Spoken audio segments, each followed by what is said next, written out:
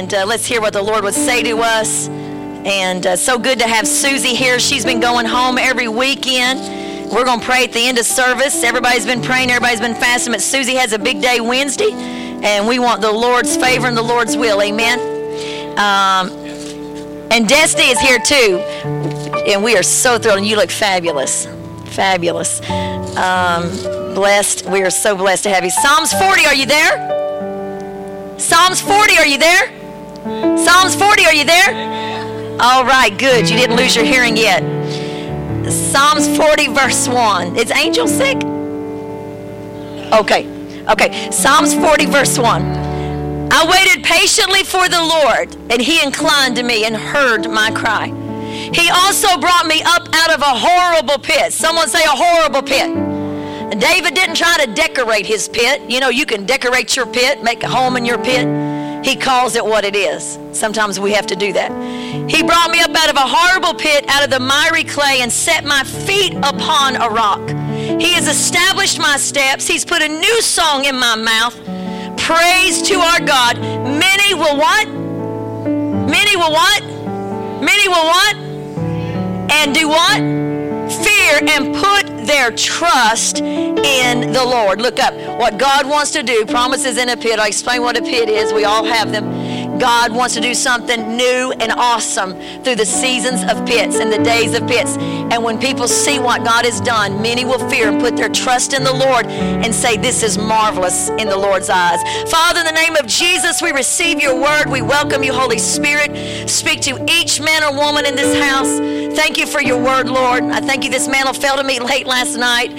But God, I thank you that the word will come forth, Lord, that you knew I'd be here this morning. I ask you to speak to your people in the name of Jesus. And everyone said, amen. Amen. Look at your neighbor and say, promises in a pit. You know, God told Jeremiah in the first chapter, and he tells this to you this morning. Before I formed you in the womb, I knew you.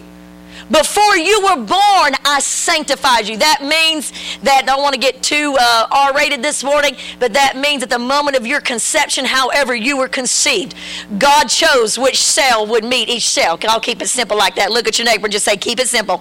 God chose. It doesn't matter how you were conceived or when you were conceived or where you were conceived. Before you were formed in the womb, God knew you by name. Can you say amen? Before you were born, he sanctified you. He called you and he ordained you. Say, God has ordained me. God has ordained you. God gives you that promise before any pit in your life. If you show me this morning the place of your greatest pain, I will show you the place of your greatest promotion. Come on, you show me this morning the place of your greatest pain, and I will show you the potential place of your greatest promotion. Your crown comes to your promotion. You can't leave the place of your pit until the crown comes, because if you leave before the promise is fulfilled. Somebody put your hands together for that this morning and say amen and amen. You can decorate that pit. What is a pit? I'm going to talk to you about 3 men this morning. Be pretty fast because this mantle, someone else was going to speak this morning. It couldn't be here. And this mantle fell to me last night. But I was thrilled when Susie called me and said, if you're preaching, I'm coming in the morning. I said, guess what? I just got tagged 15 minutes ago. Of course, she'd have come anyway. But God's got a word. Say, God's got a word. Oh, y'all sound like you are on. Come on. Say, God's got a word for me.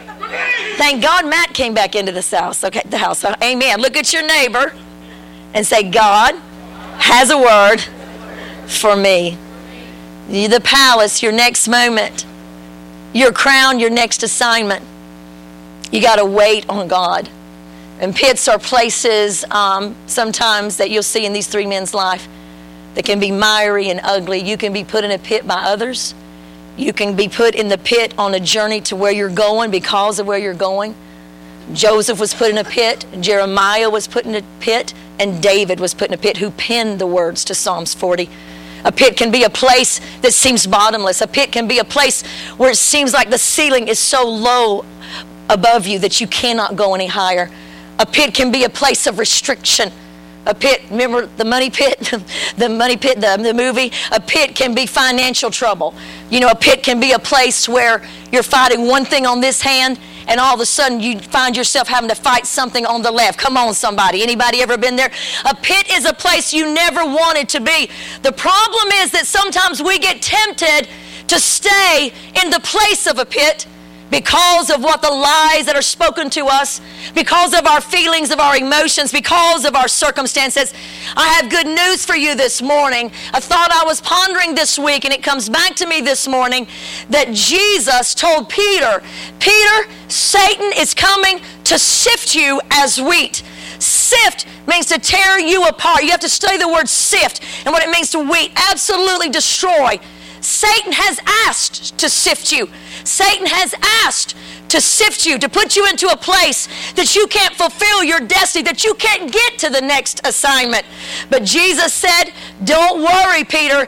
I have prayed for you that your faith will not fail. Let me ask you something this morning. Who is the greatest person in your life that you would like to pray for you? If right now, in the darkest moment of your life, you got one phone call, you could only call one person, who would you call to pray for you? You don't need to shout that out, but let me tell you something. Each one of us have a first call person. Somebody we know that just won't go, oh, God, help them. But somebody we know that's down on their knees or up walking on the mountain. Somebody that'll put everything aside and say, you know what? I'm going to stand in the gap for that need. I'm going to stand here and tarry. The old timers, when I was growing up, they had this thing called praying you through. Someone say praying you through. Praying you through meant just what it meant. It doesn't mean just, oh, God touched Debbie, help her Debbie. It meant, no, I drag Debbie's carcass down to the altar. I get down there with Debbie. I pray until heaven breaks through and hell is found no more. I found in this new 21st century wonderful, sometimes seeker-friendly place, there's not many people that know how to pray somebody through. But I'm telling you, if I get one call in the pit, if the master of the pit says you got one call, who you going to call? I'm going to call somebody that still knows that we can get a hold of heaven and we can change things that are going on when we say, I'm not giving up or shutting up till God comes through. Somebody give the Lord a hand clap of praise. Come on, shake Sunday morning off of you. Well, guess what? Jesus. Can you think of anyone you would rather have praying for you this morning than Jesus? Is there anyone? And Hebrews 7:25 says, he is able. Someone say, he is able. Say it again. He is able to save to the uttermost those who come to God through him, since he always lives to make intercession for them. You know what? I might have a grandmama. I might have a daddy. I might have a sister. My sister's a prayer warrior. My best female friend is a prayer warrior. You know, I've got several people that would be my first call. But you know what? They got other things to do in life. But guess what? Hebrews 7:25 said, he is set down at the Father's right hand, and he lives to make intercession for me. So this morning, let me encourage you. When you feel you got no one praying for you, no one standing in the gap, in the pit, you may feel no one knows your name, but at the right hand of the throne, the Ancient of Days, sits the Lord Jesus Christ, and he ever lives to intercede for you. Somebody give him a shout of praise in this house. Come on. Give him a shout of praise. Oh, you're a weak bunch. I preached to two that gave me more than you're giving me. Look at your neighbor and say, step it up. So I'll calm down. Everything has been going so well for Joseph, our first pit dweller. Everything has been going well. He's been given the dream. He's been spoken over. We're talking about promises in a pit. He's had great declarations over him, but in the pit, we know that his brothers, we'll pass quickly through this, his brothers put him in a pit, intending to kill him. They intended that the pit would kill him. They put him in there and in the pit. And when you're in a pit, when you're in a place of restriction, when you're in a place where there are no answers, when you're in a place when things are happening, the opposite, come on somebody, what do you do when the opposite happens than what you had planned on? Come on. We've all been there. Moments when the opposite happened of what we thought would happen. And all of a sudden we find ourselves in a pit, a place where faith seems scarce, a place where restrictions seem many, a place sometimes where our heart is breaking, a place of betrayal, a place where questions are greater than answers, a place where fear is stronger, it seems, than faith, a place where doubt seems so big and yet that strong courage seems long gone. Someone say, I've been there, Pastor Anna. Come on, someone say, I've been there. In the pit, the thoughts accuse you. Thoughts of, you know what? You'll never be any good. You wouldn't be here. You wouldn't be here in this pit if you had done things right. You'll never get everything straightened out. This will never work out. It's over. You'll never get the dream together. The dream will never come together. The promise that God gave you will never happen. The promise that God spoke over your life. Look at all that's happened. If you had been faithful, this would have never happened. Joseph had to fight the lies of the enemy. And in a pit, David fought the lies of the enemy. We'll get to in just a moment by remembering the goodness of God. Let me tell you something about the enemy. The enemy always manipulates lies to look like truth. The enemy always fabricates evidence. What does fabricate mean? Marissa and I were giving some definition of that this morning. Fabricate means to make things up. Fabricate means to make something look real that is not real. What happened? The brothers came to Jacob after they had sold him out of the pit to the Midianites. The brothers came to Jacob with the coat, and it was bloodied. They had torn it up themselves, and they said to Jacob, listen, they didn't say your son is dead. They said, is this not your son's coat? Isn't that what the enemy does? He fabricates evidence to you. He says things to you to incite fear and worry. All of these things. He said, is this not your son's coat? Does this not belong to him?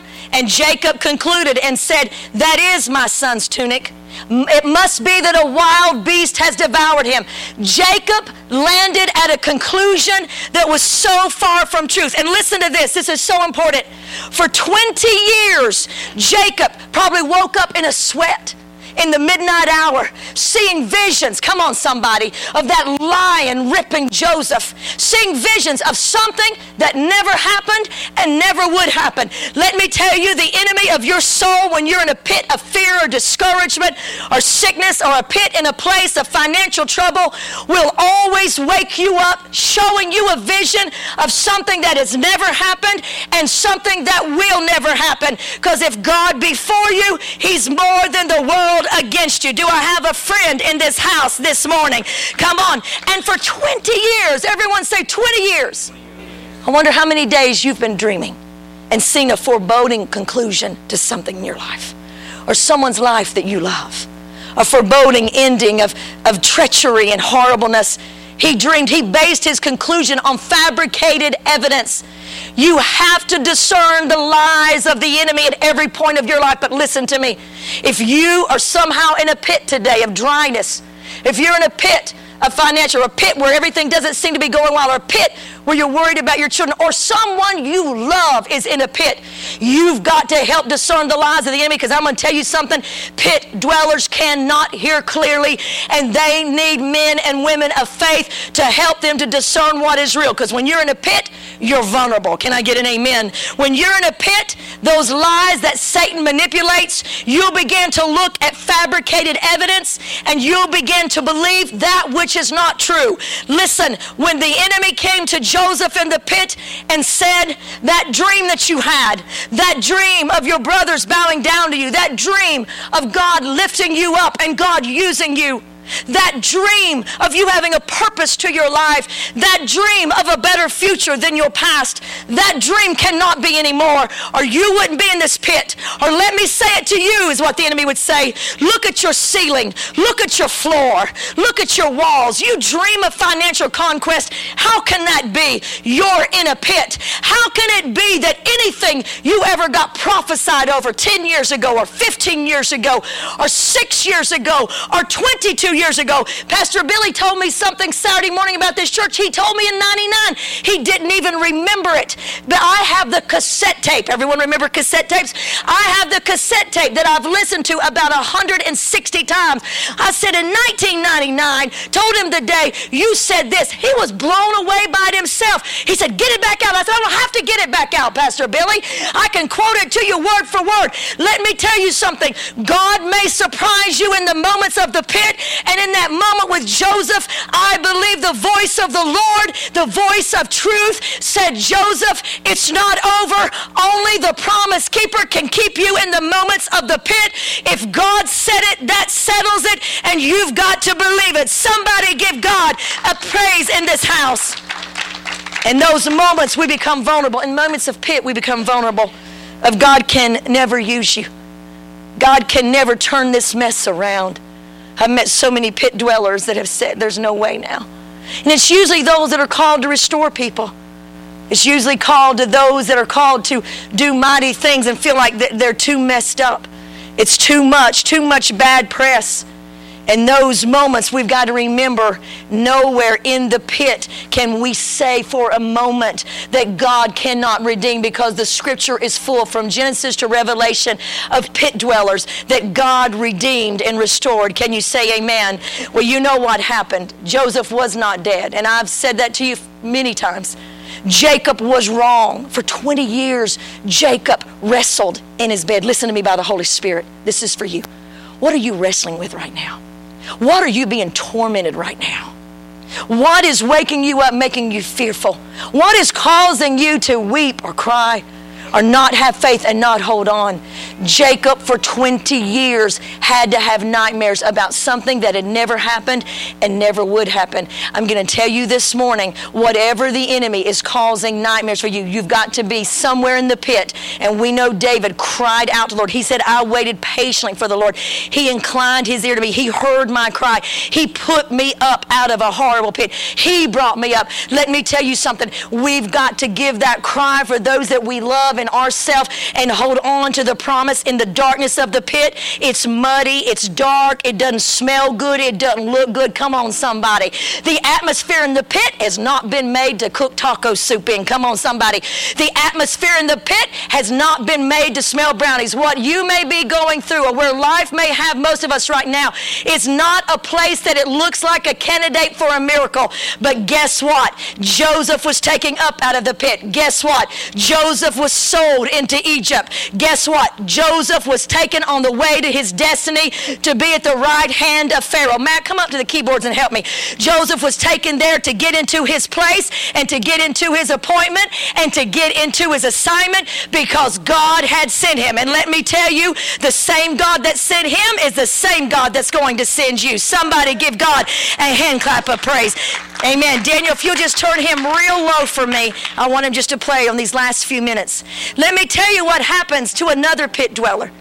In the book of Jeremiah, we find the prophet, the very one that God said, before you were born, I ordained you and sent you forth. Before you were born, I knew you by name. We find Jeremiah, who said that God's word was like a fire shut up in his bone. We find Jeremiah there, trying to do the will of God. Some evil people conspired against him. In Jeremiah 38, some men in the king's palace approached the king, and they said to the very king, they said, this man is trouble.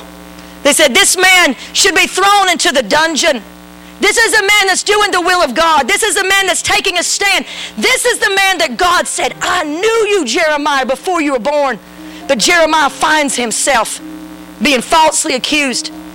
And the men go before the king, and the king falls, Zedekiah, underneath the push of others. And he says, okay, put him down in that dungeon. Just beat it. In fact, he says, let it be in your hands. And so they take Jeremiah, and listen what it says in Jeremiah 38:6.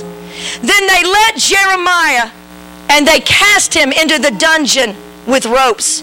There was no water but mire, and Jeremiah sank in the mire. Here is a man of God. Here is a woman of God being put in a place. I love the way Scripture paints the picture. He's down there in the mud. He's sinking. He's down there in the mire and he's sinking. He's drowning. It reminds me of what's said in Psalm 69. Oh Lord, I sink in deep mire. I sink, Lord, where there is no standing. I've come into deep waters and floods have overflowed me. Let not me be put to shame, Lord. Reproach has broken my heart. And oh, I am full of heaviness. I look for someone to take pity on me. Let me tell you something. There's some people in your life right now, because this is not as much about Jeremiah, but it's about the man who got him out. In your life and in my life, there are people who are waiting for someone to pull them out. There's Jeremiah. You can imagine him being under. Then there was an Ethiopian named Ebed-Melech. Everyone say Ebed-Melech. Everyone say Ebed-Melech. Say, I'll never forget. Okay, I'll never forget. I'll never forget. Ebed-Melech. Ebed-Melech. Okay, we'll say it 7 times until we all say, I'll never forget. I'll never forget. Ebed-Melech. Ebed-Melech. He's an Ethiopian, dark-skinned. You know what's so crazy about Ebed-Melech? We don't even know his given name that his mama gave him. Because Ebed-Melech means servant, listen to me, of the king. This is to every servant of the Most High God this morning. Because what Ebed-Melech does and the reward he gets, I promise you, is a word from heaven for me and for you this morning, especially this morning. Ebed-Melech was a servant, a eunuch, but he went before the king and he said to the king, he risked his life, he risked his reputation, he walked into a place he didn't have the right to be, and he said, there's an injustice going on. They have put Jeremiah into the dungeon. He's sinking right now. There's no food, there's no water. He's going to drown. King, he may be dead right now. King, I ask you, turn this decree around. Undo what has been done. I wonder how long has it been since you went before the Father and said, Father, undo what has been done in this person's life. Undo what has been done. Remove the shame. Remove the attack of the enemy. Remove the distress. I wonder how long has it been since you went before him. Ebed-Melech went before the king with such compassion that this is what the king said. All of a sudden it's like a light came on. This is the same king that said throw him into the dungeon. And Ebed-Melech, he says, take 30 men and go to the place. Take 30 men and go and lift him out before he dies. I love those words, before he dies. Who in your life right now is God saying, lift them out before they die in their sin? Lift them out in your prayer before they die in their depression. Lift them out before they die in their hopelessness. Who do you work with? Who do you shop with? Who do you go to school with? Who do you know? What friend are you acquainted with that you say, Lord, lift them out before they die? Take care of them, Lord. I beseech you, Lord. Who do you know that you need to go to a boss about? That you need to go to a teacher about? That you need to not only pray, but you need to put actions and saying, God, this, or sir, ma'am, this person needs your justice.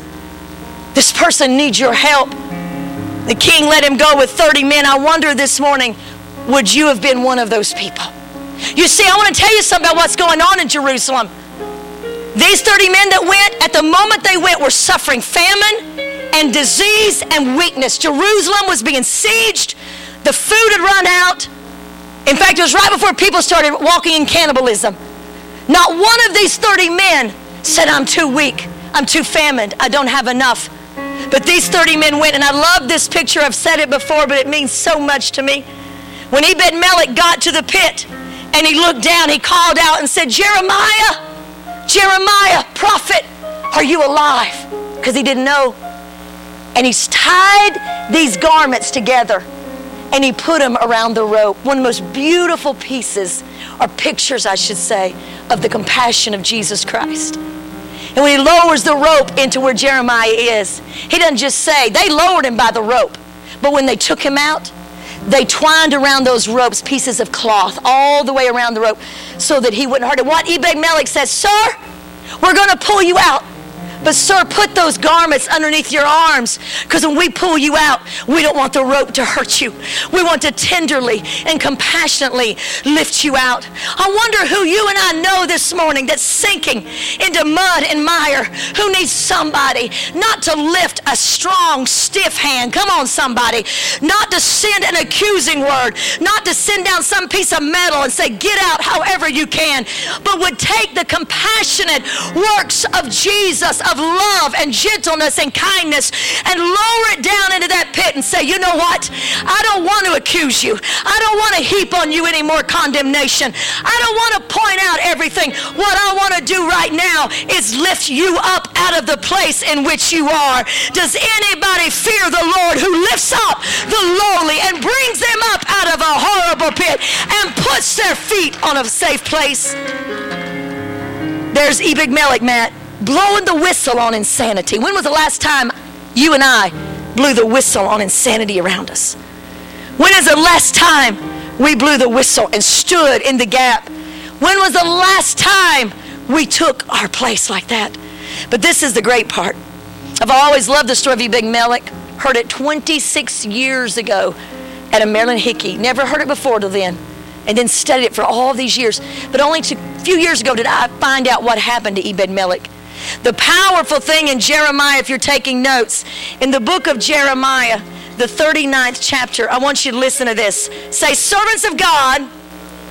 Say, servants of God are always taken care of. I'm not speaking about preachers and pastors and apostles, them too. I'm talking about you, brothers and sisters. When you serve the kingdom, you don't serve a person, you serve Christ. Whatever you do for the kingdom, you do for Christ. It's His kingdom.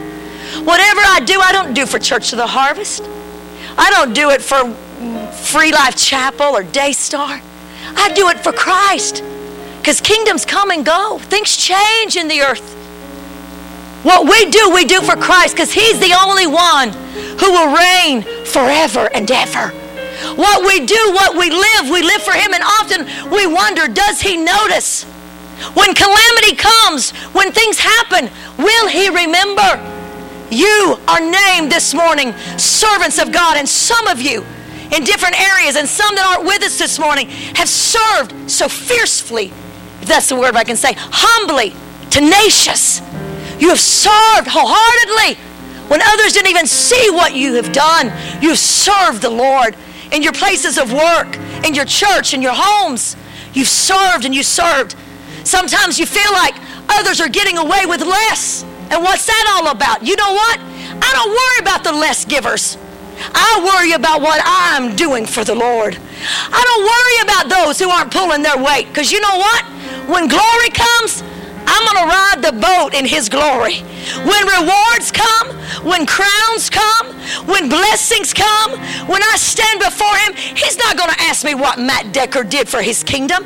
He will not speak to me about Matt Decker. He will not speak to me about Susan Vernon. He will not ask me, how much did Austin serve? Did he serve humbly?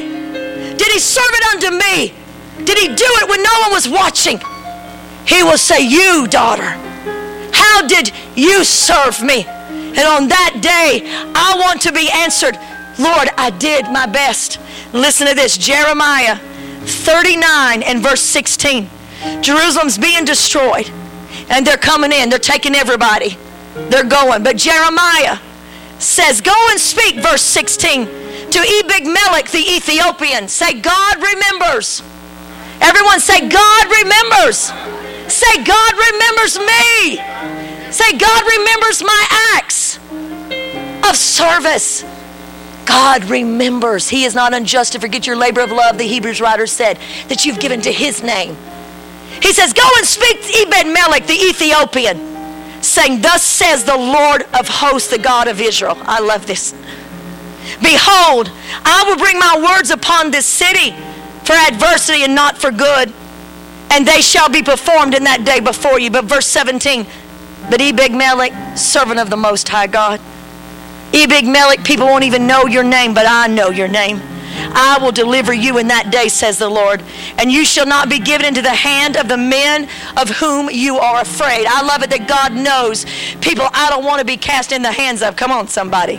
For verse 18, I will surely deliver you, and you shall not fall by the sword, but your life shall be as a prize to you, because you have put your trust in me, says the Lord. Listen to me. God says to you, look up. Your life shall be as a prize to you, servants of God. You want to know why? Because it wasn't a prize to you when you willingly gave it away. Because it wasn't a prize to you when you did the right thing in the right moment. It wasn't a prize to you. You didn't hold on to your life saying, me, I. But you gave your life away. Let me tell you something. When the vengeance of God reigns upon this earth, the servants of the Most High God will be kept in the shadow of the Almighty. Life as we know is soon coming to an end. I'm not even talking about the rapture, but the way we've known things, it's going to all change. And we're going to be living in a different world. But guess what, Ebed-Melech? The servants of the Most High God will be kept under the shadow of the Almighty, and your life will be a prize, and He will keep you, keep your children, come on somebody, keep your grandchildren, and keep your houses. That's going to be the line between the redeemed and the unredeemed. Oh, somebody just lift a hand and thank the Lord. Thank you, Jesus. What a powerful, powerful promise.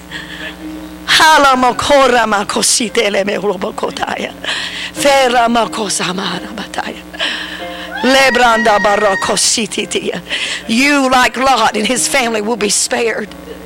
Yes, you will. You will be kept. You might not have any green beans. I'm speaking about the Spirit right now in your pantry, but God will make sure you've got food. You may not have any gold in your basement. I don't got any gold hidden up for the end days, but I know I have put service into the kingdom of the Most High God. I have served Him. In that day and the days to come, it will not be riches or wealth that will save men and women as this world begins to turn, heading toward end time, but it will be God who will spare us. We need to save. We need to have provision on hand, absolutely. But you'll never have enough. But let me tell you, Ebed-Melech was just a servant, a eunuch. He was an Ethiopian, but he had done everything for the kingdom of God. He knew what to do. And in the moment when Jerusalem fell and swords were taken down the strongest of warriors, guess who walked right through the fire? Guess who walked right through the battle? Guess who walked right through the attack? Ebed-Melech, the servant of the Most High God. Do I have any servants that give themselves to the King and to His kingdom for everlasting more? Thank you, Jesus. He feared God in a crucial moment more than his enemies. So God did not let him be delivered. And to those he feared, oh Lord, I'm not done, but I just got to speak to you for a moment. We thank you, Holy Father. We thank you, Lord, that this is true for us this day. I just felt the Holy Ghost just tell me to grab that. I didn't expect that, but I grabbed that, sir. I grabbed it with everything within me. Our riches are in the kingdoms and in souls. Our riches are in lives restored. Our riches are in tears wept for the prodigal. Our riches are for clothes we've ironed for the poor. Our riches are in food we've given to the hungry. And what we will do more in the days to come will blow minds of what will rise up from this place to feed this region. Lord, what we shall do, it shall be an evermore sign unto you that we have loved your kingdom more than our own lives, and we have loved your principles. So Lord, we just grab hold of that we will be kept safe, that every Ebed-Melech will walk through every fire to the other side, because God knows our name. Somebody give him one more praise, and we're going to end this morning. Thank you, Lord. Thank you, Lord. This beautiful, I want to talk about David just for a moment. We'll be done. This beautiful hymn seems appropriate. Listen. He giveth more grace as our burdens grow greater. He sendeth more strength as our labors increase. To added afflictions, he added His mercy to multiplied trials. He multiplies peace. When we've exhausted our store of endurance, when our strength has failed ere the day is half done, when we reach the end of our hoarded resources, our Father's full giving has only begun. Fear not that thy need shall exceed His provision. Our God ever yearns His resources to share. Lean hard on the arm everlasting availing. The Father both thee and thy load will upbear. His love has no limits. His grace has no measure. His power no boundary known unto men. For out of His infinite riches in Jesus, He giveth and giveth and giveth again. Can you just wave one hand before Him and bless His name? Thank you, Lord, for your grace. Thank you that you giveth and giveth again. David is in a pit found in the book Ziklag, a place that many of us have preached about. He did encourage himself there, and you must, but that's not where I want to end this message. I want to end it in that pit that he's in. I want to end it in that place where he's fought the Philistines. He's been at Ziklag. The promise kept Jeremiah, and the promise kept Ebed-Melech in the pit, and the promise will keep you. Say, the promise will keep me. And the promise is going to keep David. It's going to keep him that he's going to be king. It's going to keep him. That promise that was made over that shepherd boy, the one that nobody counted on, that shepherd boy who was shoveling dung while his brothers were in the best place, that shepherd boy that no one paid mind to, God's promise is going to stay with him. David finds himself, he's run from Saul. He's fought Saul for a minute. Saul's leaving him alone.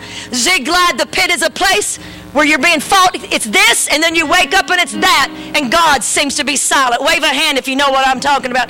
And God seems to be silent. My best friend Missy and I say that's the season of I don't know. It's the season of God's not answering. You can be a winner and be wounded. You can have given service and be weary. Fighting is exhausting. And Matt, David finds himself at Ziklag. He finds himself there. The enemies come in for the kill. He's fought the Philistines. He's fought Saul. He's been there for a year and a half. And years have passed since the promise and the prophecy. But the promise is still holding his feet to the floor. There's moments when you can't even hold on to the promise, Pastor Todd, as we like to say, that you have to hold on to the promise keeper. Can I get an amen? And here's David. He's at Ziklag Seth. He's fought the Philistines, but the Amalekites were much more horrible warriors, fierce. They came in to hit always in the weakest, and to study the way they did horrible things to the people they were fighting. They came into Ziklag while David was fighting one battle. They took the wives and the children. David comes back with his soldiers and his army, and his wives and the children are gone. You know, everyone began to weep bitterly. David and the soldiers, these mighty men that conquest are written of, these mighty men that God blew the whistle on and called the in debt, discontented, and the distressed.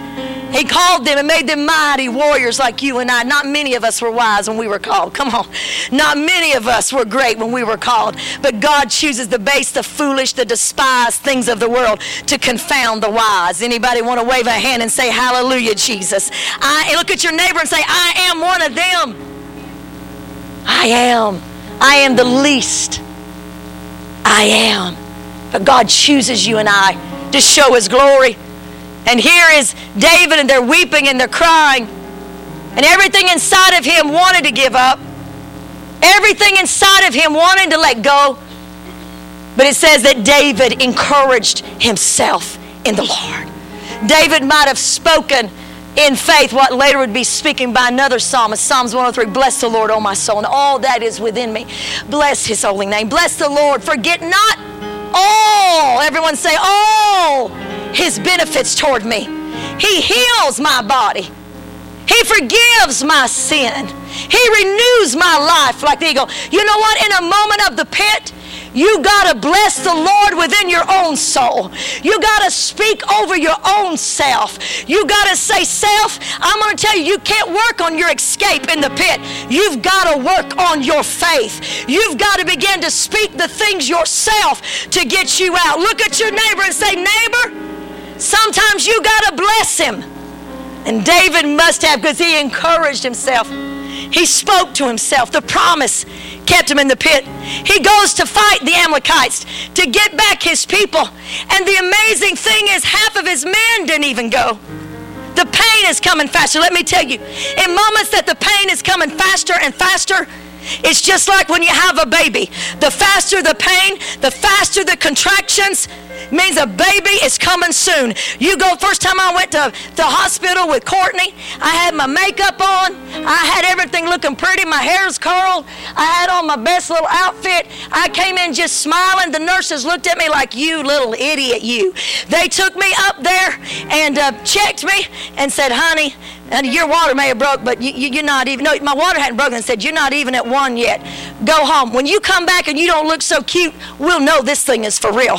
When you come back and your makeup ain't on, when you come back and you look serious, we'll know you're ready for something big here, but you need to go back home. Well, I went back home, took up all the makeup over our house over there on Parker Street, brushed my hair, put it in a ponytail, put my gown on, went to the restroom to brush my teeth, and all of a sudden the water broke, and then bam, bam, bam, those contractions started coming. I was like, ah, ah. And Pastor, we walked back in. There was no smiling. There was no makeup on the face. The nurses said, we got your room ready now. We're looking at you, and we knowing you're serious now. You're fixing to have something's going to happen big. Something's going to be born here. Something new. Let me tell you something. When the pain gets more intense, when the contractions get more intense, when it seems like trouble comes from the right and the left in a very short time, you best know today that something new is fixing to be born in you and out of you and for you, and God's fixing to do a brand new thing.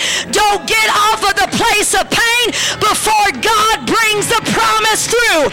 Don't leave the place of pain before God brings the promise through. You see, just like a woman, you can't leave that place, and David could have left Ziklag looking for the promise. We do that. I've seen people leave churches to go look for a spouse. I've seen people do all kind of things in their life. Leave jobs to go look for a spouse. I think there's more single men over here at Maytag. Hello? People go looking for a promise. The promise kept David in Ziklag, the place he didn't want to be, until God could fulfill it in the least likely place. In Ziklag, it seems like David stayed for 20 years. It's only a year and a half that he stayed. But it was in that place. And with half of men, when he got ready to fight Matthew, 200 men said we're too tired. 200 men said we're too weary. 200 people said we can't do it. This was big at stake. Wives and children.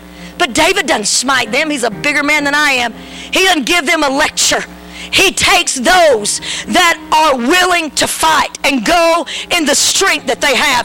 Let me tell you something. God would have rather Gideon have 300 full of strength than 30,000 men who were wavering. Stop telling God what you don't have and how much the odds are against you. Use what you've got. If it's 2 fishes and loaf, go in the strength you have. Take your jar of oil. Take your bag of manna. Take less and do more. Because when God's grace is with you, you've got less, but you can do more because God is with you. Somebody give God a shout of praise. Say, my crown.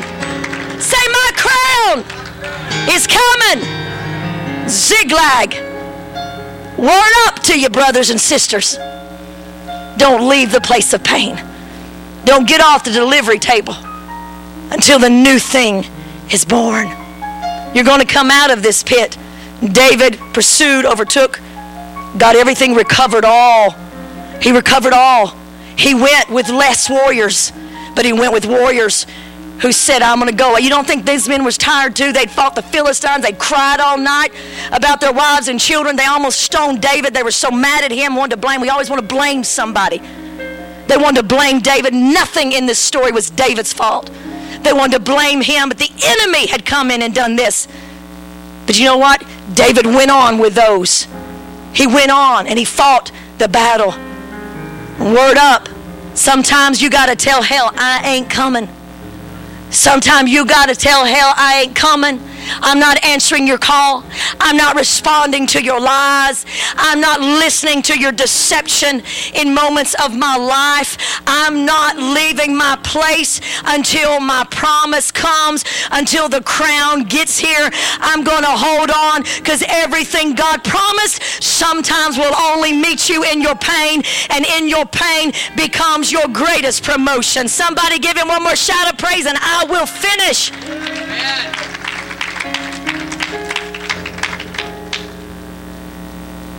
Your promise from God, from Genesis to Revelation, whatever you're holding on to, if it's nothing but the written word, it doesn't have to be a special prophecy. I hold on to his written word a lot more than a spoken prophecy. Whatever it is, it holds you.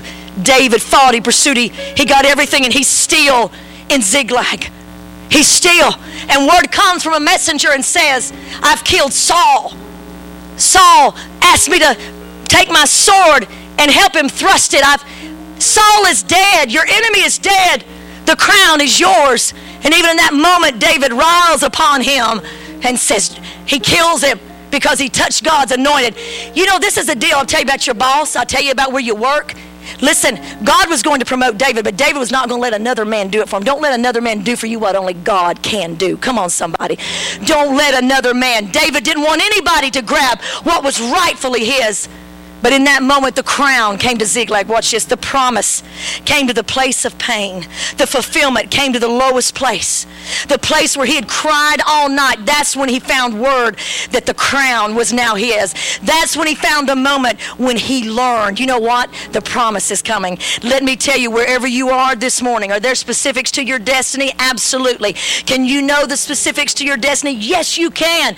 When can you know the specifics of the destiny God has for you?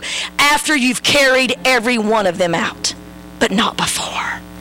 In the pit, in the promise, you got to hold on to the promise keeper. I want us to stand all over the house. I'm done speaking. I want you to lift your hands to the Lord right where you are if you can.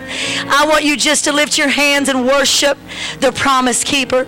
Lord, we just stand here worshiping you before we pray for needs and breakthroughs. We thank you, Lord God, on this Sunday morning that seems a little quiet, seems a little different.